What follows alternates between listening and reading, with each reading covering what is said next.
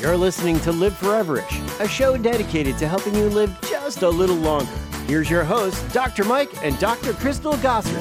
Hey, Dr. Mike here. So on Monday, we just posted an awesome podcast talking about N-acetylcysteine. You can call it NAC or you can call it NAC. Doesn't really matter. It's an important antioxidant, and here's why. Number one, NAC has an effect on multiple body parts, lung, liver, and the immune system, just to name a few. As a matter of fact, as a young clinician, I was introduced many years ago to NAC to help people with COPD and bronchitis.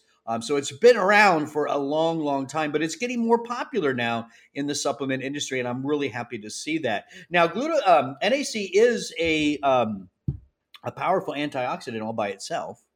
But it plays a major role in helping to produce really one of the body's most powerful intrinsic antioxidants called glutathione. And glutathione is really the key one we want. Dr. Crystal calls it part of the dream team with a few other key enzyme antioxidants. And so glutathione is the end result of taking NAC. And so very important supplement. I'm glad to see that NAC is increasing in the industry. You might ask, what's more important? Should I supplement with NAC? Should I supplement with glutathione? Those are good questions. But at the end of the day, NAC is going to offer you better absorption. It's an antioxidant by itself. And also can help to produce glutathione. So I think at the end of the day, NAC is the best way to go at this time. Now, there's so much more that we covered in that podcast. We talked more about food sources of NAC and glutathione, and I'll just tell you right now, there's really none.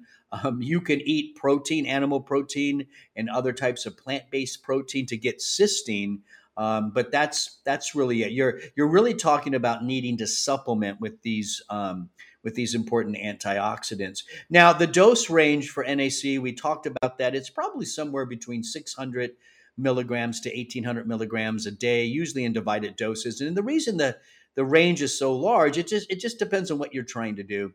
If you're just wanting to build up your antioxidant arsenal with NAC, you can probably shoot for around 600 milligrams a day. But if you're doing it for liver issues, lung issues, immune issues, you probably want to be on the upper part of that range. So go check out liveforeverish.com and listen to the entire NAC, N-acetylcysteine podcast. You're going to learn a lot about this important, powerful antioxidant. By the way, since you're there at liveforeverish.com, why don't you listen to a few more podcasts?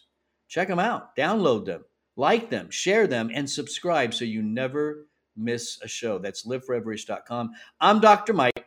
Thanks for listening.